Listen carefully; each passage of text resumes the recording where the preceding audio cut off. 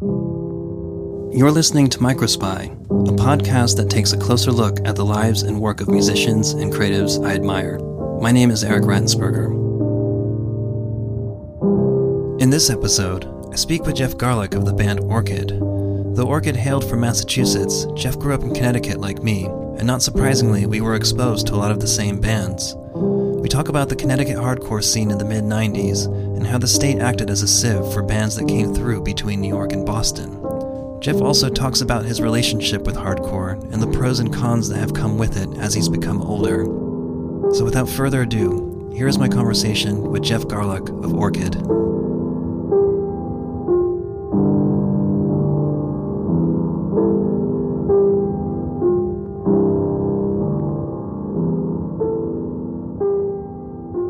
I'm thinking about our days growing up in Connecticut and going to shows, going to venues like the Tune-In, which we're both very familiar with. I think that's actually one of the epicenters of punk rock, where we learned of a lot of the bands that kind of became staples in our sort of archives or our selections of very formative bands.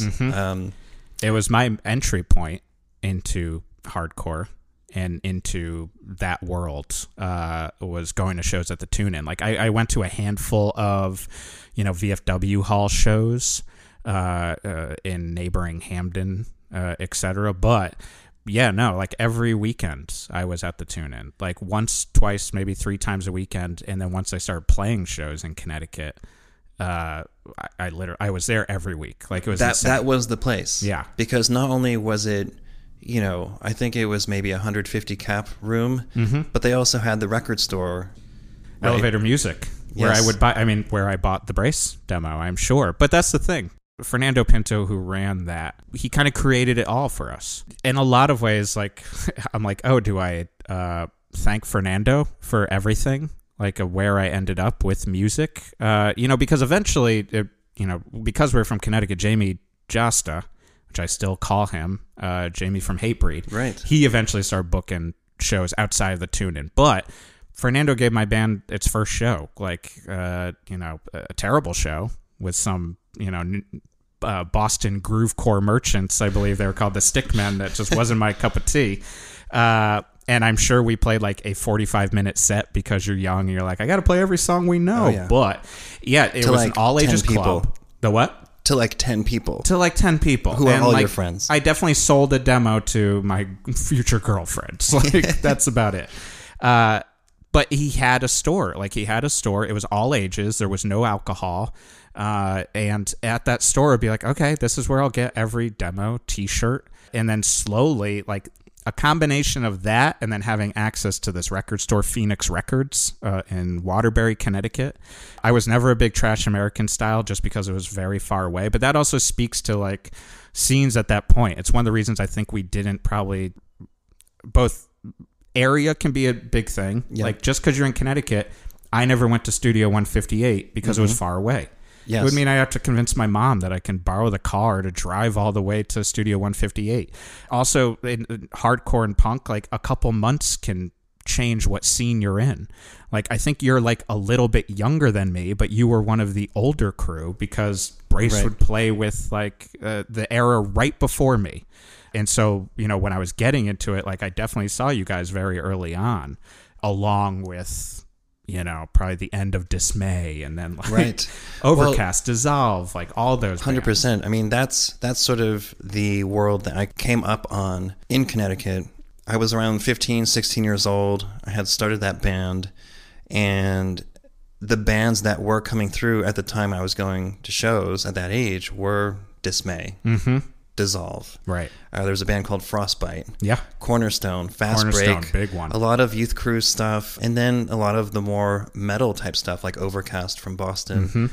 And those seemed like those were the bands that were, I think, very influential in sort of how I received and understood punk rock and hardcore. It was you mentioned geographics, and I feel like Connecticut geographically was such an interesting place to be at the time when punk rock was happening, because, and I actually spoke about this with Tom Mullins from Washed Up Emo, who I know you also interviewed with a while back. We were talking about how Connecticut was almost like this, not pit stop, but it was in between Boston and New York. Yeah. So the tune-in would be the Collector. Exactly. It was like a sieve that pulled in all of a sudden, I'm going to see Earth Crisis, a pile, and I'm going to see Dead Guy, I'm going to see Bloodlet, I'm going to see the 108 Coalesce tour. Exactly. Because they got to fill in, like, once you start touring, you realize, like, just like, oh yeah, it's a long drive from New York to Boston. Like, kind of sucks.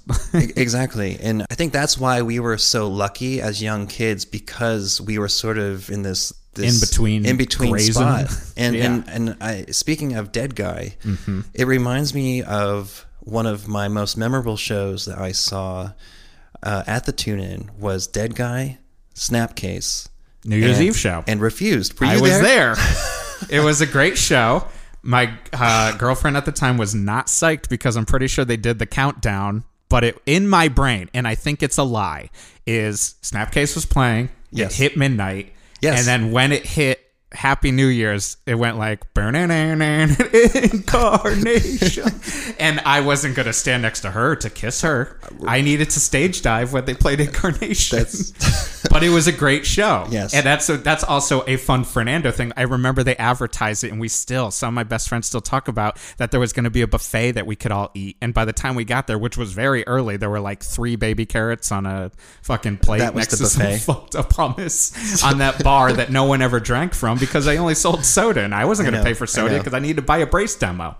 Like, honestly, like, it was always like, oh, I'm not buying food. Like, I got it. But that show was a huge one. Well, it was, because I think that might have been the first time that Refused came to the States. Yeah. And it was on Songs to Fan the Flames of Discontent. They still had the zine, like how to smash capitalism or something. Yeah. Unbelievable. But cut and paste of Situationist manifestos, basically.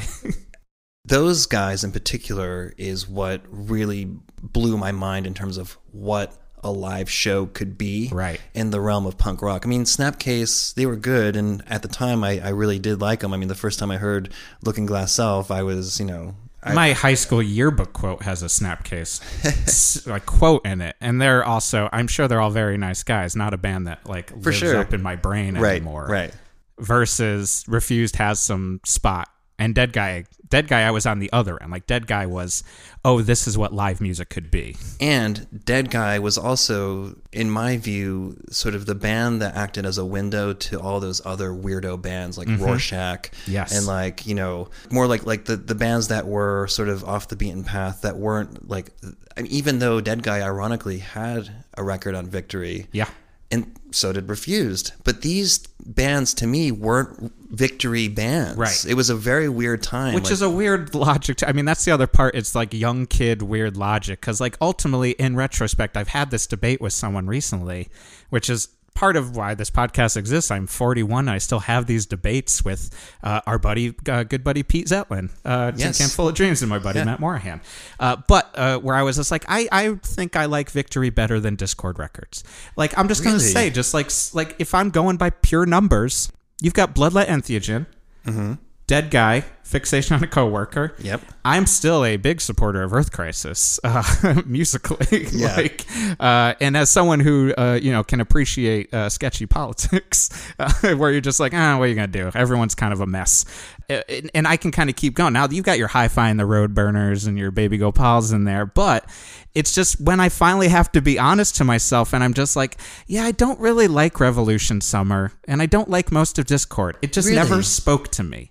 And there's a period where you think it has to, but, I'm aware of kind of some of the crap that I like and stand behind, but Rites of Spring means nothing to me. I could really respect the clarity that you have in sort of, identifying the records that actually had a profound effect on you when you were a younger punk. Where a lot of people are like, of course Fugazi, or like Dag Nasty, and like Scream, or or Rites of Spring. I mean, it's like, that's what I'm supposed to like. Right. And out of all that, I'm like, Minor Threat's still the best. I don't like Embrace. I don't care about Rites of Spring. I like the Void side of the Faith Void split. And then a lot of that is just like, it's just not made for me. It's as I get older too, and like part of why I loved punk always was like, I'm a snob. Like I appreciate. A lot of us are. Yes, being a punk is about being a snob. Being a punk is about, and that's the other part too. I'm even saying being a punk because that's what we're saying. I would always be a snob about that too, where like it would frustrate me when at a certain point everyone's like, we're not even in a hardcore band, we're in a punk band. Right. I'm like, no. Like, Orchid is a hardcore band to me. I am hardcore. I like hardcore. Right. Like, punk is like a kind of like, now we're getting older, and for some reason, it's like a vaguer term, but also like, fuck that. If I'm going to sit here and be like, no, I like Funeral Doom, but I don't like this type of, but it's like, I hate gore grind, but if I can go into subgenres of every metal, it's the same I feel about hardcore. Like, I am a hardcore kid. I'm not a punk kid. I am a hardcore kid. Yes. And so with that, I do think I end up having, it's almost like part of my also personality of being not ashamed of the past, but also not ashamed of bands I like, especially when because I do think that's a punk thing too. Going back to like, it was just like, oh, you can't admit that. It's just like, no, I saw Korn on their first tour. Why? Because that first record was pretty good at the time, before nu metal was a thing. And what was I wearing to that show? A Strife shirt. Like, who else was there? It was all hardcore kids. Because freaking Lords of Brooklyn played and Sugar Ray, who were terrible, but like, I've got no problem with that. And so, yeah, but also that means like, I don't need to, as I get older again, as trying to like fight against just being essentially like just a snob about it all, or as much as I want to be, is that it just wasn't made for me. I try to say that sentence all the time. I think that growing up where we grew up in Connecticut, it really was about hardcore. Yeah. It wasn't about punk. It wasn't about... Punk was the Pissed and Brutally Familiar. Right. If we're going to Connecticut, which I loved. I had no interest in any of that. Right. That's the thing. So I'm like, so you were a hardcore kid. You weren't a punk. I absolutely came up as a hardcore kid. And to tell you the truth, my exposure to bands like Dag Nasty comes up because I think of the skate videos that I grew up watching, and those types of bands would pop up on a random video, whether it was them or Bad Religion, or like, and then you start kind of getting out even like in a wider realm of these types of bands where, you know, and similar to what you were saying, where like you'd be wearing a Strife shirt to a show. I mean, I don't know. Well, we talked about elevator music at the tune-in, and I just remember like my one of my first band T-shirts I bought was a Neurosis T-shirt, which is awesome, and I wish I was buying. That's the thing. Like I wish I could say I was buying a Neurosis shirt in fucking high school. It wasn't until college. Now, like to like a younger kid who likes Neurosis, it might be like, oh yeah, you bought Through Silver and Blood because it came out. Yeah, like I remember Through Silver and Blood, but I wasn't an Enemy of the Sun person because I just didn't get into like because of what I was saying. Even like going back to, you know, history of music. Like for me, like, you know, I wasn't into music growing up. A little bit like I was a reaction to even my family. Like they were very into like classic rock, etc., which has become a big love of mine. And not in a Steve Miller Band sort of way, but fucking the Scorpions are the best. Thin Lizzy is the best. And then Weird Al Yankovic was the first music I got into. It just was. Like I got way into, and then it was Primus. Like it was just like... Well, Primus is another band that I actually think I discovered through a skate video. I'm sure. I think it was Plan B's Questionable Reality. I think they 50-50 down a rail of like a 20 set of stairs in the rain. Right. And they were playing Sailing the Seas of Cheese. Fucking great. I can picture it right now. It works wonderfully. Yeah. But that's the thing. Like in that mix, then all of a sudden it was like, oh, you know, I'm getting into industrial. I'm getting into random punk. You know, and being like, ugh, I don't really like the Sex Pistols, if I'm being honest. I don't really like the Ramones, if I'm being honest. I don't like the Ramones, and I never really paid attention to the Sex Pistols. Yeah, they got one record, and it's fine, but they're annoying. Like, honestly, like, as time has gone, I find no I don't have much reverence for... I appreciate. That's another part too, is like a lot of times now as I get older, I can say like, I appreciate that band. I appreciate what they brought to the world. It sounds like, and this again, I think we kind of lived similar trajectories in our younger years as punks, because you also have to consider the landscape in how you become exposed to music when you're younger, because you don't have Spotify to deep dive on like every single band that is recommended through an algorithm. It's more like, I was at this show and I saw this band that I wanted to see, and then this band happened to play that fucking blew me away. And it was a more organic type of dot connecting. I mean, my origin story was, if I'm going in the origin story to actual hardcore, to some extent, I guess it was Rollins Band. Yeah. And then, reading about Fugazi and, me and the singer of Orchid, Jay, like, we've known each other since junior high. So, like, right. You grew up in the same we town. grew up in the together. same town. We went to school together. Like, I've known since, and so to get records, we would pool our money and just be like, you'll get this tape, I'll get this tape, and then we can copy it. So I think he bought Repeater when I bought Guar's Hello at the same time. But then, like, Headbangers Ball was huge for me because I'm also, like, a metal guy. Like, I was never, like, in high school, like it was just like, I always loved metal, but wasn't like long hair metal dude. But then I saw Quicksand, Dine Alone video, or Phaser video. My aunt, who was very into Poison and hair metal bands, had a bunch of like Rip magazines. She gave me an article in Quicksand and it listed off all of the bands that they were in. That was it, man. Like, because if you go from Quicksand, you've got Burn, Bold, Beyond, Absolution, Youth of Today, Gorilla Biscuits, and then also, at the time, of course, into fucking, I was at Lollapalooza 93. Like, I loved Rage Against the Machine's first record. Yeah, I love too. Inside Out a lot more because I read an article, and I also was like, oh, Lockup is not for me. Tom Morella's like funk metal band. It's just not my bag. Inside Out is still one of the best, and my band Switchdance would cover Inside Out. But it was like, and then once you get all those bands, that's also why I had tapes of them, because I'd be like, it's cheaper to buy a tape. I'm going to go to Phoenix or I'm going to go to Fernando and I'm going to buy the tape. And then I'm like, oh, Burn only put out one record. I guess I just own it on tape now. But then all of a sudden you look in the thanks list and then you're like, okay. Or you're like, oh, New Age Records. I seem to like 2 or 3 bands on New Age Records. I guess I should buy every record on New Age Records. Yeah. And that's where you start doing the, like, what you could do as a YouTube hole or a Spotify hole. But for me, like, that was, I think, the entry point for a lot of us.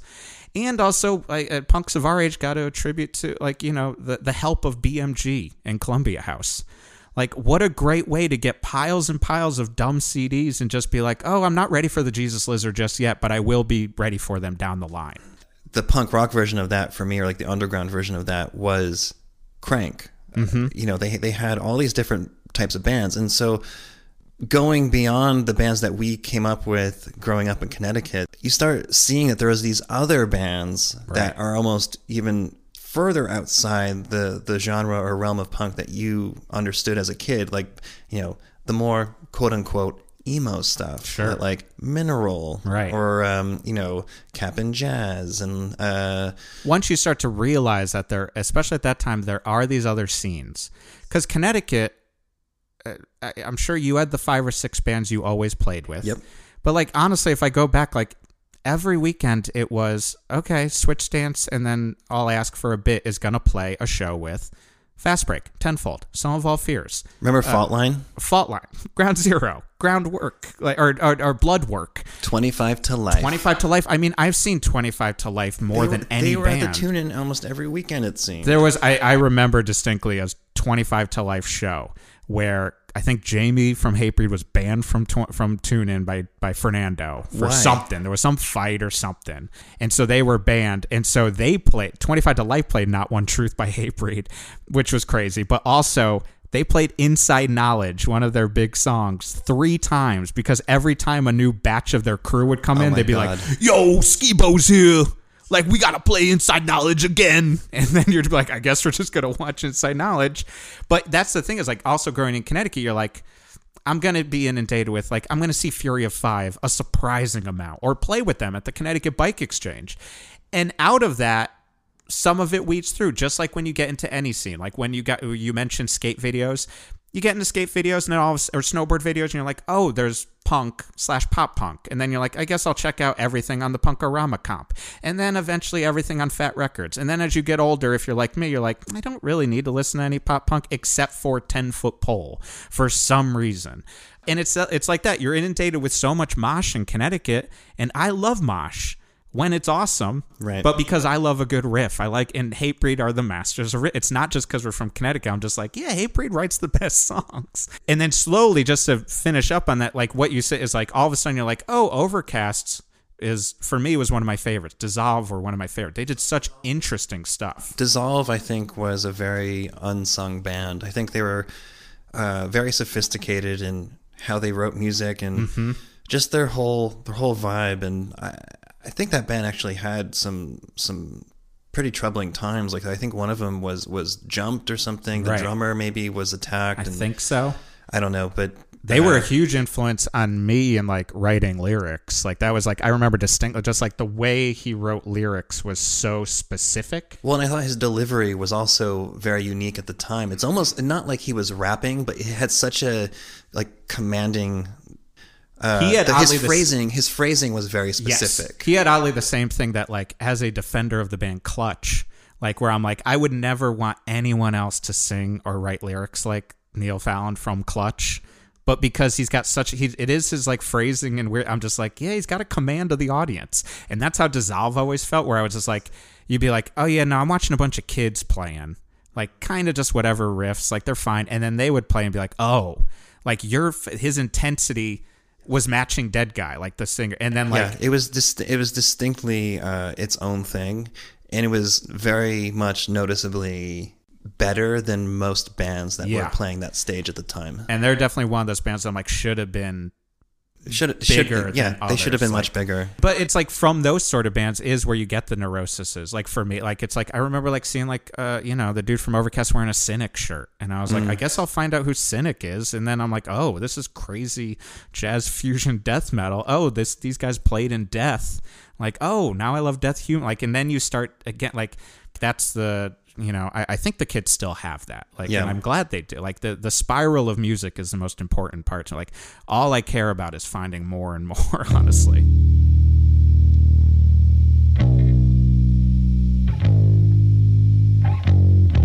Can you walk me through, like, sort of the moment where you felt things transition to a different realm of punk rock at college? It was college. It really is. Like, I mean, like... Where did you go to college? Boston University. Okay, so you went from Connecticut, and then suddenly you find yourself in Boston. Yes, and a big chunk of why I picked Boston was, like, it was close to Connecticut at the time. Like, we were still playing, and I was like, I want to be able to get back for practice and play shows, and I was like, Boston's got enough of a scene, but I think Especially back then. Yeah. Exactly. And it was just, the scene was just starting up again. Like, I remember going to Boston and being at like a show where like, it was like a 10-yard fight show at a church, but there almost was a fight. And I remember like people screaming at each other, like on the stage, just like, this is what ruined the scene before. Mm-hmm. Like, we're trying to save it right now. Cause like, I remember someone was like yelling at Wolfpack, and I was like, oh my God, like this is like Boston Crew shit that I know nothing about. Now, granted, like FSU and all that was existing at the time, but like everyone was kind of integrating fine. But, for me, like a trajectory of getting into hardcore and getting into punk is like, you've got your entry points, whatever they are. And then you find a thing that you're like, this is my scene. Like, now I'm a hardcore kid, quote unquote. That is it. I'm not going to tell anyone I listen to Skinny Puppy. Like, I'm not going to tell anyone that I really love Ministry. Like, I'm not going to tell anyone about all this other stuff, like, because now I look the part, like, and now I'm doing it, and there are certain bands that for some reason get passes, like, in a different phase, be like, we're fine listening to the Smiths. We're fine listening to Radiohead, whatever it is. But you have to kind of hide it. And then I think college started to be like, oh, I don't have to hide it as much, as well as we talked about all these different scenes. All of a sudden, because we had the unity of hardcore, quote unquote, all of a sudden that's who hung out. The hardcore kids hung out. But there'd be a hardcore kid from Jersey. There'd be a hardcore kid from DC. There'd be a hardcore... And it was like... I remember going in the cafeteria, our top 10 bands, and they couldn't have been more divergent. Like, it was just like the kid from Staten Island. It was so clear he was from Staten Island. It's like Life of Agony, my favorite band. I was like, of course. And then my buddy Matt, who I'm still good friends with, is like, favorite band was Black Sabbath. And I was like, that's almost verboten in a certain sect. And then for me, I think I just list off every single Victory band and Unbroken. And then Neil from In My Eyes was in school with us, and every band was a Revelation band. And it was like at that point. But then I remember, like, you start to meet these people and you start to all of a sudden not hang out with hardcore kids again.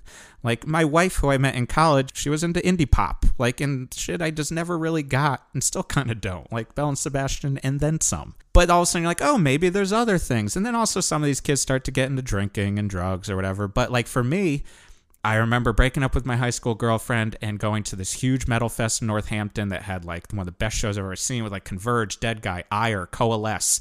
And it was, like, every band I could want to see, and they were fucking top of the game. And I bought One Eyed God Prophecies LP. My buddy Matt had told me he found it on a summer break. One Eye God Prophecy changed everything. Like, if you know Orchid and you don't know the bands that I, at least as the member of Orchid who's always just like, yeah, no, listen to bands from Ottawa, Canada and Bremen, Germany. Because, like, that's what Orchid is. You list off anything else and I'm just like, yeah, I don't know. Like, I'm sure I know everyone had their own influences in Orchid, but, like, listen to Union of Uranus, Drift, and One Eyed God Prophecy, and listen to Sistral, and listen to Acme, and then listen to, for me, Inane, and I like Lindsay, and all those bands from Percoro. But, like, that One Eyed God Prophecy record changed my life.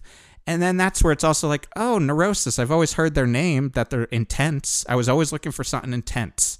And then all of a sudden through Silver and Blood, and then you're like, oh, now we've got ISIS, and everyone's making fun of ISIS for being Neur-ISIS. And I'm like, but I'll kind of listen to them because they kind of sound like Neurosis. So, and then all of a sudden you're like talking to people who have other, and then as time goes on, you just kind of build it and build it. And I, held on, I think, for a long time to like, kind of, these are my influences. But, like, I remember, again, a future girlfriend, like, after I was graduating, she was, like, asking me, she's like, do you listen to anything but hardcore? And I, like, kind of panicked because there was a little bit, I was like, maybe I don't. But I remember saying, like, oh, I like Yes. And because I had heard Yes, like, I reminded myself I liked Yes. And then that actually then started the next phase of my life where I was like, oh, I'm very into progressive rock. I am very into krautrock. And then it keeps going where now I'm just a 40-year-old finding obscure new age music as well as obscure tech death metal. You and I have talked off mic about this. Like, I do think, like, if you're coming to any subculture, but especially punk and hardcore, you're not coming from the healthiest place. Like, there might be some people who are mentally healthy and stuff, but, like, I wasn't. I was coming to finally find an identity and finally, like, find a way to maybe be happy as, like, pretty depressed and, pretty insecure in life. In retrospect, when you're like, ugh, I tried to do that by kind of replicating the same issues I had with my family or old friends, and oh, I hate high school, so let me just go to this thing that's just another clique, where it's like you can't tell people you like Skinny Puppy, or you've created it in your brain that you can't tell people. And then it's not until you get older and, like, it's still not that expansive of a palette, but you're like, I liked Hatebreed, and all of a sudden I realized that this one Hatebreed song was just a ripoff of this one Entomb song from fucking the Crawl EP. Like, it's literally like note for note. I was like, I guess I should check out Swedish death metal, but then also, where does that lead me? Once you're able to kind of break free from the kind of clique aspect and remember that, like, that was another part of, too, of, like, growing up and how I continued to feel in Orchid and how I continued to feel in Panthers. And I don't think I'm revisionist history lying to myself. Like, I just didn't care about the scene, quote unquote. I cared about my friends, but, like, the music is legitimately why I was there. Yeah. And the energy, like, there was nothing better than Coalesce destroying their equipment. Like, it was like life change. I mean, it was life change. Like All I Ask basically grew out of Switchstance because we saw Jess from Coalesce, like, destroy his guitar and just have no concept of, like, oh, we have to have any sort of melody, like, and there's not even really a mosh to it, like, but it's this most fucked up part. And same with Dead Guy. And again, that's the beauty too. Like, something like Dead Guy led me to all of my next loves, where I was like, oh, there's an entire scene in New Jersey based around this tritone chord, like, in this discordant fucked up thing. So all of a sudden you're like, oh, I got Rorschach, and I've got Time's Up, and I've got Discordance Axis, Human Remains, and River Black now, like Process Black. Like, it's insane. And then it just happened that Jay was kind of feeling along the same path, and Will, had his own set of influences. Like, obviously, coming from, like, more of a grindcore world. Like, Will is someone who knew about, went on tour with Spaz before I even knew the fuck Spaz was. Well, I could sit there and explain every 25 to Life song. Like, and, like, that's the way it is.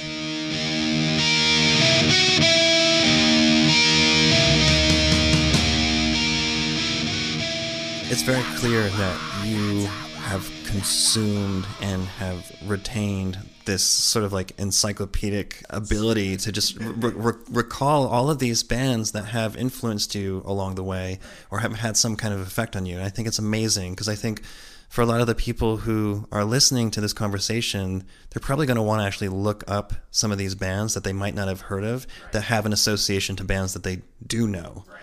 I wanted to get back to your time in Orchid. Now, It's funny how you tell me that you weren't really that musical growing up, and then you kind of started listening to Weird Al, and then Headbangers Ball became sort of the platform of discovery, and at least one of the main ones. You clearly have expressed like a love for this type of music. And I think that's an amazing thing. But what I would really love to hear you talk about is how it led you to becoming the musician that you became, especially when you kind of broke from the mold. Like you said once you went to college, that's where like the floodgates kind of opened, where like you felt like you didn't have to be slotted in, or you didn't have to like a particular genre of music. It suddenly like the doors blew wide open, and then shortly thereafter you joined Orchid, hit the ground running. And then you mentioned, how a lot of people in punk rock, they kind of seek refuge because they're coming from situations that are maybe less than ideal. And they look to punk rock as like a sacred place where they can interact with like-minded people who share a love for loud and heavy music and expressive music.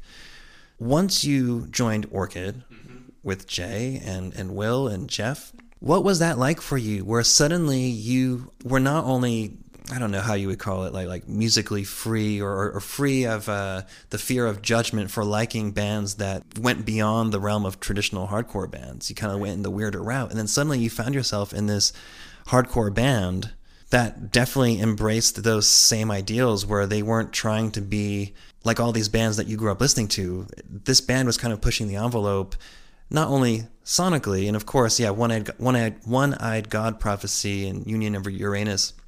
Maybe there was clear influence with bands like that, but what Orchid represented as a hardcore band, and what you guys did as a group, the types of shows that you played, and the way you interacted with the other kids on the floor. What was that like for you when you suddenly found yourself in this world of a band that clearly meant so much to kids back then? I mean, of course, Orchid has become sort of a household name in hardcore today, 20 years later. You and I are the godfather of scrams. It is what it is. Just call it. Cut that out.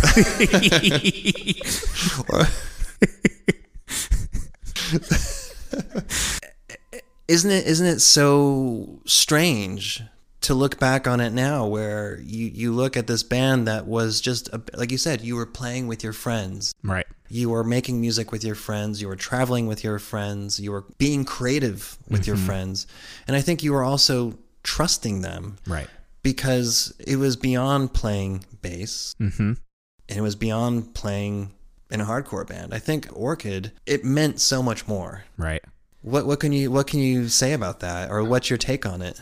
I spend a lot of time overly thinking, and maybe I'm even being revisionist history by saying I'm trying not to be revisionist history about it, because I also don't want to talk down on this. I think probably as you felt too, like I wasn't completely considering it. Like I'm not sure, even with this passion and drive, I'm yelling about all these bands and everything. I feel like for big chunks of my life, I just kind of went with it.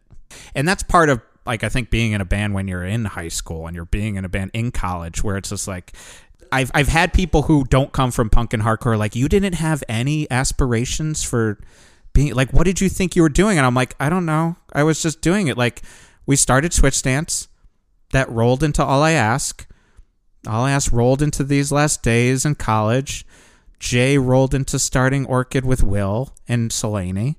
And then they needed a bass player because Brad wasn't able to anymore. And I was home from break, and Jay, I remember sitting in a hot tub at Jay's house, and he was just like, hey, do you think you would be able to go on tour? And I was like, yeah, of course. And at the time, I was jealous of Jay, because I thought Orchid was the first time where I was like, oh, this is a band that feels realized. Right. It's not like kind of a push-pull, which weirdly I do think Panthers went back to a little bit, like a push-pull, the different personalities. And I think a big chunk of that is because Will is just Will's a machine. And I came into a somewhat, even though it was a punk version, it was a punk machine. It was basically yeah, we've got a 2-week tour booked. It's with JD. And I already have time booked with Kurt. And we're going to record the Red Scare split and the Skull split and the 10-inch. And here's all the songs. And let's learn them. And so it was just like, oh, okay. And I Right, think you were like that's thrown into it almost. I think Will, to some extent, still does kind of that same thing, and I think maybe I do too, of just like, yeah, no, but you book a show, you book a tour, you just kind of do it. It's kind of just what you do. Yeah, it's just what you do, and when you treat it like that, and so like, I was kind of brought into a machine that was gonna be going. I didn't have to help book our tour. The Tornado of Bees tour? What the fuck? Chased by Bees. Chased by Bees tour. Yes. The classic Chased by Bees JD tour. But like that was also something where like at the same time it was a turning point, like for me. Like where it was like these were high school bands. I have to skip a week of college. Like, you know, because they all went to Amherst or to Hampshire and to UMass. I went to BU. Our Christmas break was different. Every teacher, every professor that I was going to do in my film program, I had to ask them, hey, is it okay if I miss the first week? And I had at least one professor who was like, no, you can't take my independent cinema class. I think that was also the beginning of, okay, fuck it, I'll make sacrifices for playing music.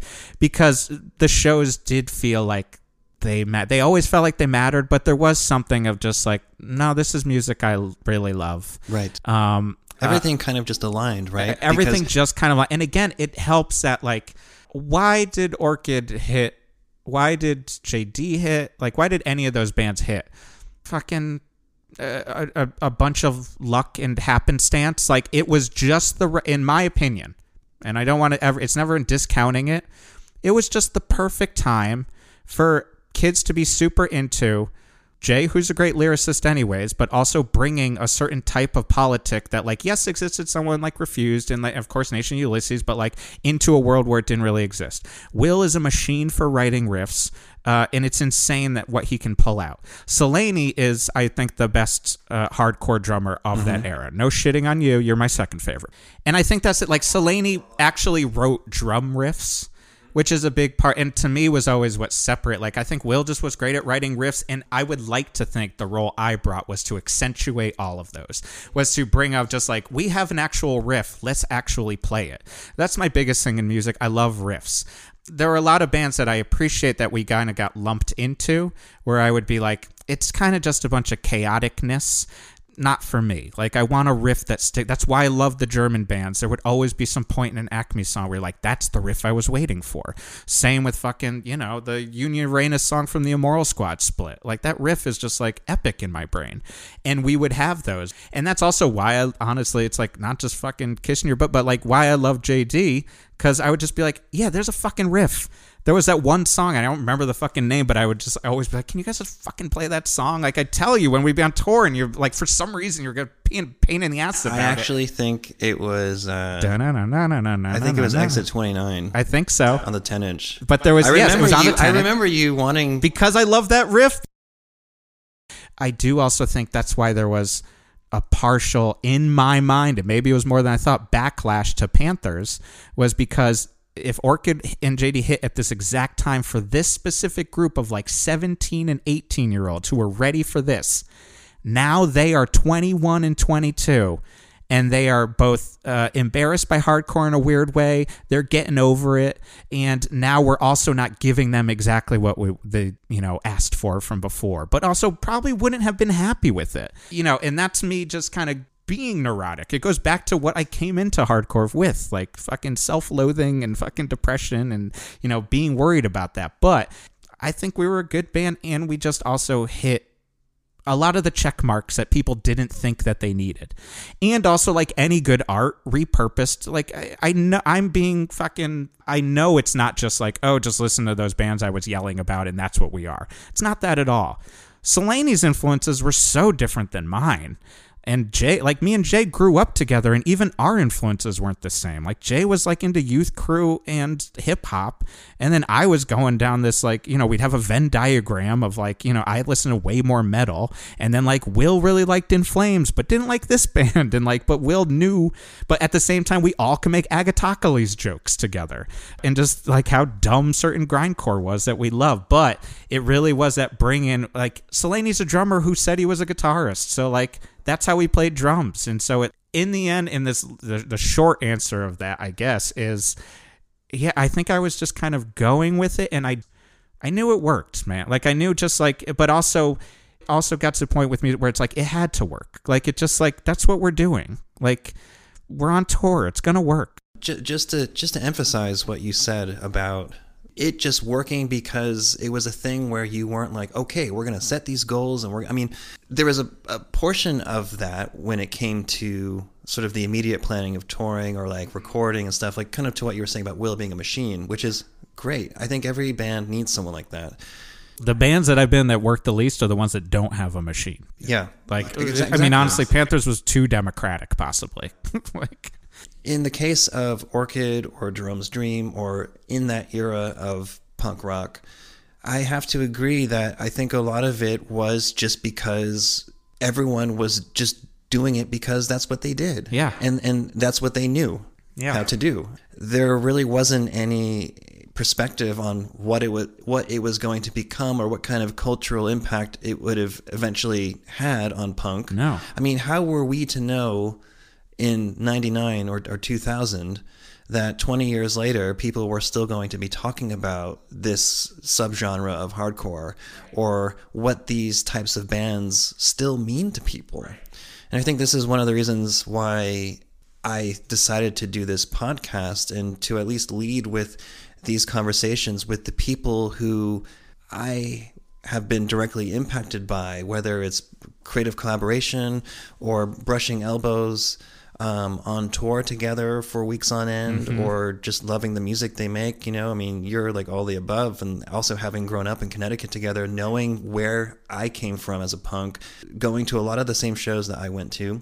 Again, to emphasize the point that you, as a musician, as a punk, as someone who sought something different or an alternative to the norm, it just was what it was. It's just how it worked. I mean, in part, I'll say the littlest bit of reaction, like, not to go back to Connecticut, All I Ask again, but like, I remember distinctly playing a show, and All I Ask's idea, I remember telling our guitarist, I was like, I want us to be more pleading.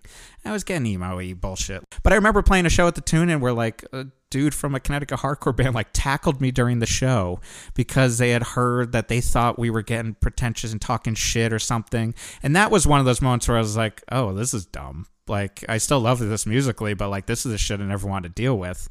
What was everyone's concern with being pretentious? I don't know. I mean, I weirdly like had this discussion with my dad yesterday where he was like talking about, he's like, I never liked pretension in music, like, you know, self-indulgence. And I was just like, I don't know, man. If it works, it works. I don't know.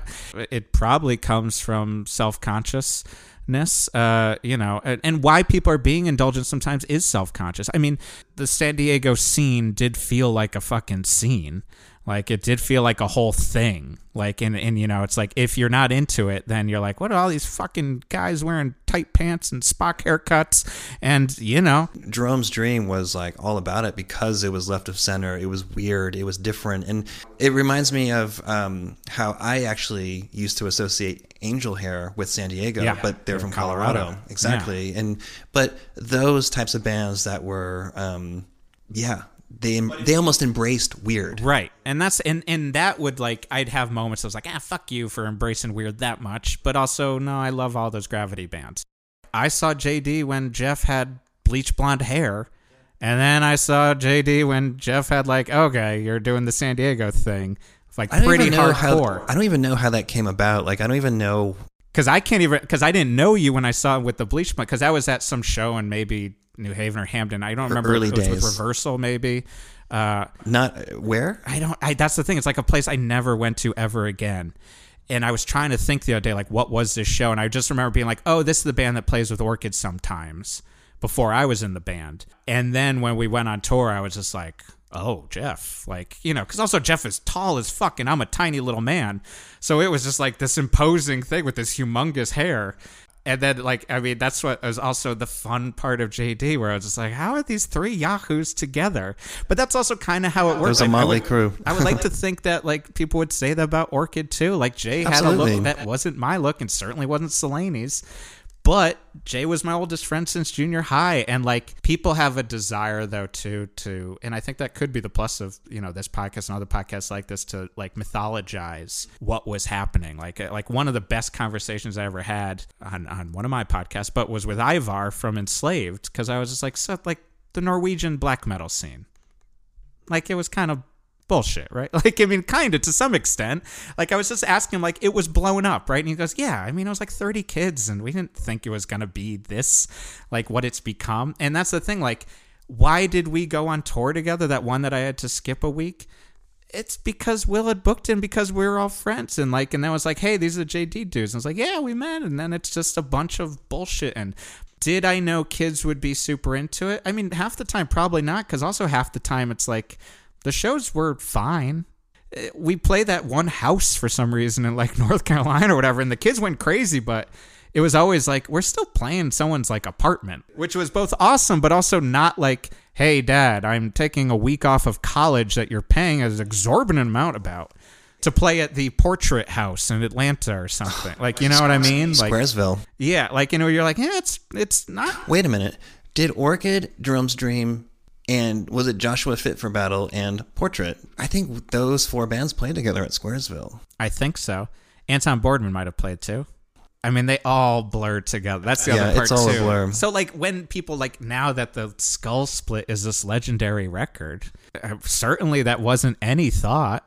Like, it was just, these are the songs Orchid has allotted for this, and I'm sure that JD had for this. And then that was a time of, like, who put that one out? Witching Hour? Witching Hour. I love that too. I don't even remember who put them out, but like they were like into doing weird shit. Like, so all of a sudden you could figure out that we could do these grooves going this way and that, you know, and then of course Norris is going to draw it, and like, it's because it's all of our friends. Like, and I think this is what I'm hearing from you is just the importance of having these experiences with your friends, being creative with your friends, and just doing something that you otherwise never would ever do in any other circumstance. Right. What I value about our history, our backgrounds, where we came from, and we've talked about this too off the mic in terms of the pros and cons of growing up as a punk. But I really do, especially in retrospect, now that, you know, we are 40s, you know, it's like 41, I got a child. It's like it's crazy to look back on it and to be like, wow, like we actually did a lot together, and something meaningful was creative between all of these people at this particular time, and that's really special. And yeah, there might be a moment where like we have all like stepped down from punk rock, or we had to take a break from it, or we had to focus on school, or we had to like, you know, focus on a relationship, or just fucking like just leave it because there were certain things or that you just feel like punk turned its back on you. Like for me, I felt that a bit. Like I was just like Panthers I was in longer than Orchid. It's hard. How much of it was paranoia on my end? That was just like paranoia of what? Paranoia of we started this band Panthers because it was just like Orchid was done and we were starting a new style of bands, like because we had other influences and we're playing with different people. And all of a sudden it was just like we played ABC No Rio, and that, like, I remember our guitarist just being like, I don't think we're doing that again. Like, and it was just like, yeah, it doesn't feel like they want us here. And as someone who, like, I was like, I don't think anything in me has changed. Like, I'm still straight edge and I'm still vegetarian. I still have all these kind of belief systems that were existing, and I'm still listening to heavy music. It's just not. And it wasn't any reaction. It was just like, here's a different style of heavy music to me. You know, again, where it's like, reviews and everything could get in the way, where I constantly at the beginning was just like, I don't care about the MC5. They've got one good song. The Stooges mean hardly anything, but everything is saying that we sound like MC5 and the Stooges. And I'm like, I don't know. I'm just listening to more kind of like classic rock and stoner rock stuff, as well as hardcore. But, you know, when it was just like, oh, are people, like, you know, again, being paranoid that like a friend of mine's writing a song about us, like we somehow sold out, like, and it was like also like to me like the cusp of when selling out didn't matter anymore, but still did. I don't know. It's just sometimes I would have people like, I know at least one guy who was like, stop talking to us because of, like, we had turned our back on Orchid and and like hardcore by what we were doing and some choice we made, and I would just be like, I don't know, man. I'm still eating shit and like working nothing but temp jobs so I can play like kind of a lot of the same places. Like, yeah. Well, at the time, yeah, I mean, it seemed like the landscape of punk and underground music in general, it changed, you know? And of course, everyone got older. Orchid fans all of a sudden were writing for Pitchfork. And honestly, as someone who's written music reviews, it's a lot harder to write a sincere review than to write something snarky. I think there was a changing of the guard. And again, it was like you asked before, what changed for going into Orchid? It was college. What changed with Panthers? I was done with college. We all moved to Brooklyn because, like, I needed to go somewhere with a film degree, like, and then probably not do much with it because I'm still following music. It's like, you know, a curse to some extent. Like, I have on the one end where I'm like, punk is great, hardcore's the best. I love it more than anything. It's made it so we've got this friendship that we're like 20 years later, we're still talking about this stuff and all these people I know from around the world. And then also, oh man, how did it ruin me? Like, how did it fucking destroy like how I live my life, feed into like, you know, a lot of the bad habits and the bad mental states that I have, feed into like some weird desire to, you know, not push myself. Where it's just like, yeah, sure, we played on the floor as Orchid, but like sometimes I didn't want to play on the floor. Like sometimes I didn't want everyone touching me. And sometimes I didn't want everyone stepping on my pedal to get me out of the way so Jay could fucking, you know, they could sing to Jay. Like while I'm like, I'm trying to play this bass part over here. Like, leave me alone. Like, I don't like you enough for you to be touching me. But, you know, like, this is something also, though, at 41. Like, I'm, you know, I might sound like a crazy bird, but I'm, like, reconciling now. Like, I'm like, okay, like, how do I, you know, still maintaining all of, like, I'm just like, am I still the same person? Yes. Like, I'm kind of also unchanging in my face and, like, everything. So, like, I'm Dorian Gray, but with fucking punk.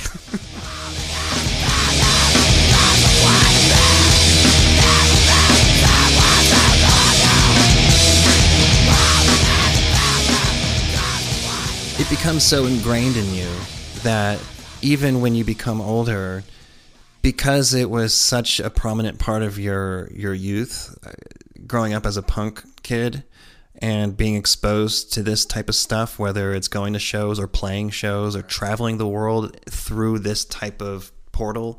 You know, I mean, a lot of people can go on vacation and like have a much different experience in Paris or Denmark versus the group of young kids who flew out there somehow, some way by selling X amount of t-shirts or X amount of 7-inches and then meeting up with other like-minded kids who would throw on a DIY show and make a vegetarian meal for them and then get them on their way to the next spot. Like, again, just painting this picture of the uniqueness of our world growing up in this scene, while also trying to figure out how to become a functioning adult and a functioning member of society. It's the complexity of mentally. I think hardcore doesn't instill, but can further along of looking down on everything and looking to, and just being like, ugh, that's a normo. Like, ugh, they don't get it. But then I'm like, but I still have to live in that world. Like, punk and hardcore always had a lot like, it's a lot like when I first read Nausea by Sartre, if I can get super pretentious, but I wasn't fucking Orchid. But I remember reading it for the first time and just being like, yeah, I don't know. Why am I reading this? This is just what I felt before. It was the same with straight edge. Like, I remember when I found out that straight edge was a thing, I was just like, oh, cool. There's a name to the thing that I already have, which is this like anger at drinking and drugs and the culture that goes around it, like that I didn't know what the hell it was. At the same time, some of those aren't healthy. Like, some of those are separative. It's both a gift and a curse. Like, it's like I can't not think in this way. But then not everyone else is sitting there like beating themselves over the head. Like, you know, like it's hard. It's hard when you're weeding through how do I appreciate this and how much do I see the parts where it's kind of like kept me from, you know, when I'm, you know, when my other life is doing writing and doing comedy writing, especially, it informs it, but it doesn't help. Like, it doesn't help me to find writing gigs. It doesn't help me because I'll just be like, no, that's beneath me. Like, that's not, I don't want to support that. And it's hard. Like, at Panthers, I even would have that times where, like, I remember when we were sponsored by Sparks. that fucking, if no one remembers, it was malt liquor and energy drink mixed together. Yeah, Like, I'd find empty cans of Sparks all over Williamsburg. yeah, exactly. And we were sponsored by it because we were on Vice. It was probably all you guys. Yeah, exactly. But I was sitting there like, we're taking money from this thing, and I am 100% straight edge. Like, I'm not like, oh, I'm drug free or whatever. Like, and then like I'd be like, no, I mean, there's an element that's interesting. They're paying me for this thing that's essentially liquid cocaine. But that also was part of being on Vice. I thought Vice was good, but also we had to have a conversation where we're like, yeah, this guy Gavin seems real fucking racist. Like, it was right before he became who he was, and they were like, yeah, we're working on it. Like, and we weren't gonna sign because it was just like, just because I don't really give a fuck about barcodes versus not barcodes, I still am like have ebullition in my brain and in my gut, sort of thing. We're a part of this culture that has particular sets of ideals and principles, and I think a lot of them are good. But then, to what you're saying, I agree. Where I think a lot of it can be limiting in terms of the decisions we make, or what we choose to get involved in or with. I feel like we all have our own relationships with punk and the culture of punk, and especially when you're a little bit older and you're just trying to figure it out, like how it integrates with the rest of your life. I've definitely had my own struggles with it and figuring out how to find the balance, and I didn't really think about it so much until we decided to start playing shows again. Right. And with Jerome's Dream, I have a very particular relationship with the music. I have a very particular mindset when it comes to playing this music. And after not doing it for so long, and then suddenly getting thrust back into it, to a degree where we're playing every night for, the latter half of the year, basically, I've found myself challenged by the relationship with, with punks, you approach everything with a level of intensity and a level of intention that I think a lot of people don't necessarily share in their day-to-day life. But our approach to things, just by default, being a part of this thing that revolves around, heavy, very expressive, emotive type music. And I'm only speaking from my own personal experience with the music that we've made as a band. Like, basically, I had challenges this year. Like you said, it's both a blessing and a curse, because you've put yourself in this mentality to make this music. You're put in a particular headspace when you play the music. But then, you go to the grocery store and you're interacting with other regular people, and it's almost like, how do you... And it feels more insane because you're not in a world where everyone around you feels like they're doing it. Right. Like, where everyone's into punk. Everyone is, and most people don't know. Yeah. Or have any idea. Right. And there is also like a weird embarrassment. When I would start to get involved at UCB, like I did comedy at UCB for so long, but like every once in a while, like I kind of hide it, but people would be like, oh, you play music. And then I'd be like, well, not how you know. And even Panthers, to some extent, like Panthers was more so. I could be like, oh, it makes a little bit more sense. Do you know who Queens of the Stone Age are? Like, sure, that. Yeah. Have you heard of Vice? Yeah, have you heard of Vice? Like, there was more context. Do you know Steve Aoki now? Like, and it'd always be like, yeah, Steve put out our fucking second record. Versus like my good buddy Matt Rubano, like he played in All American Rejects and like Taking Back, and so it's like I was like, no, he's on Lauryn Hill's record. Talk to him about rock and roll.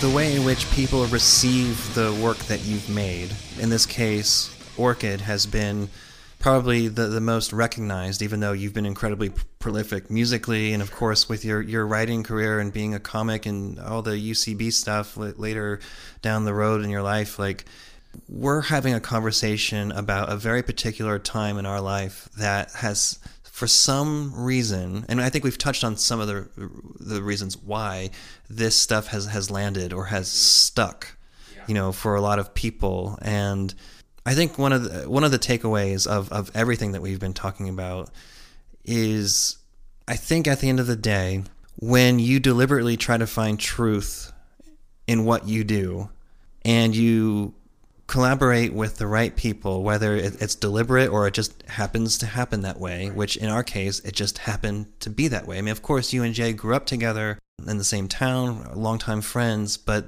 the chemistry between the entire group of the band Orchid, or the chemistry between the three of us in Jerome's Dream, it's one of those things where like you can't really like create a strategy around it. You sort of just get up and go and you do it, and something happens. And that thing that happens is a result of, again, going back to what you were saying earlier about not just like letting it roll, or just not really trying to like check all the boxes, even though it just so happened that a lot of the boxes were checked just by what you created. Yeah. I don't really know where I'm going with this in terms of like kind of recapping the conversation and the points that we've touched on when it comes to being in punk rock, being in bands, being truthful in what you do and having real intention. I think that's key. But then the added component to where we are older now and trying to figure out how it all works within our life and how we establish a relationship that's both healthy and productive. And just figuring out that next iteration of it all, with our challenges being older and in your case, having your family and having relocated out here, just trying to figure out like what's next for you, both personally, artistically, creatively. It's basically a never-ending path. It is. I think that's why, as someone who's a big proponent of therapy, why a lot of people will, if they even start it, will stop it, because it's a long path. And life is a fucking long path. It requires patience. It requires patience and trust in that, like, 3 years down the line, this thing will now make sense. And I think to me that, it's a chicken or the egg thing. Like, is it because of punk or was it furthered by punk? But, I would like to think there is this... there's a desire to continue to grow. It's like, what are my life goals? Like, one of them is to be like, I want to be like 80 and still be like fucking trying to grow. Like, it helps. I have a wife who like wrote a book on growth mindset, but like to have a growth mindset versus a fixed mindset, which I think punk has a lot of fixed mindset stuff. So it's working against that and acknowledging that, in the most hippie sort of way ever, fuck the Grateful Dead, but that we do have all of our own path, and just acknowledging that, like, it's like, that's where, like, not getting buried in like, I should have done this and maybe people didn't like that it's like, in the most kind of realistic version, it's like, what are you gonna do, man? Like, and some days that's what I'll just tell myself. It's just like, what the fuck are you gonna do? Like, okay, you didn't do this thing that you considered normal at this point, okay, but you did this other thing, and some people are going to be envious of it, and other people aren't. Continue on any of my other life mottos. You learn to love the rope. Like, life is fucking painful sometimes. You learn to love the rope, and because then they can't hurt you with it. And I think at the end of the day, it really comes down to your own personal relationship with what it is that is in front of you and how you handle it, how you go about it, to find a place in your mind where the outside chatter and static doesn't affect how you feel about it or the decisions that you're making. It really comes down to your own personal relationship with what you've got in front of you, whether it's, your writing, or whether it's your music, or whether it's your family, or whether it's your friends, or whether it's, culture at large. Like, if you could really get quiet in your head and sort of identify the why behind your, why is it that you're still gravitating towards this music? If it's just because like you like it and it gives you that visceral feeling when you put it in your headphones or on the record player, it's like that's it. I just like it. If you're doing it because you're high school quarterbacking it and it's just like, this is the best time of my life. Like, it's not my favorite version of it, but Godspeed. Another one of the end goals is to just like try to find where you're both present and not alienating the outside world, and not forgetting about the outside world, and actually being like, here I am, like Ram Dass, man. I fucking live in LA now. Be here now. But, I mean, there is a legitimacy to that. Like, I mean, fucking give me a crystal and let me listen to some idiot talk about their gluten-free diet for too long. Well, welcome to LA. Welcome to LA, baby. I got sunglasses on. We're sitting on a fucking porch. Shall we get some tacos? Ugh, of course, not stuff. Fuck your bagels, New York.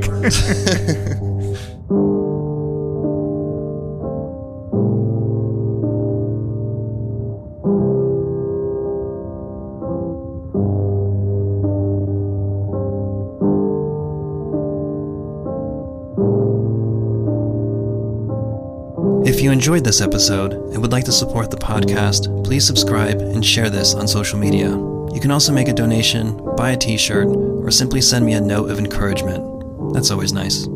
Thanks for listening.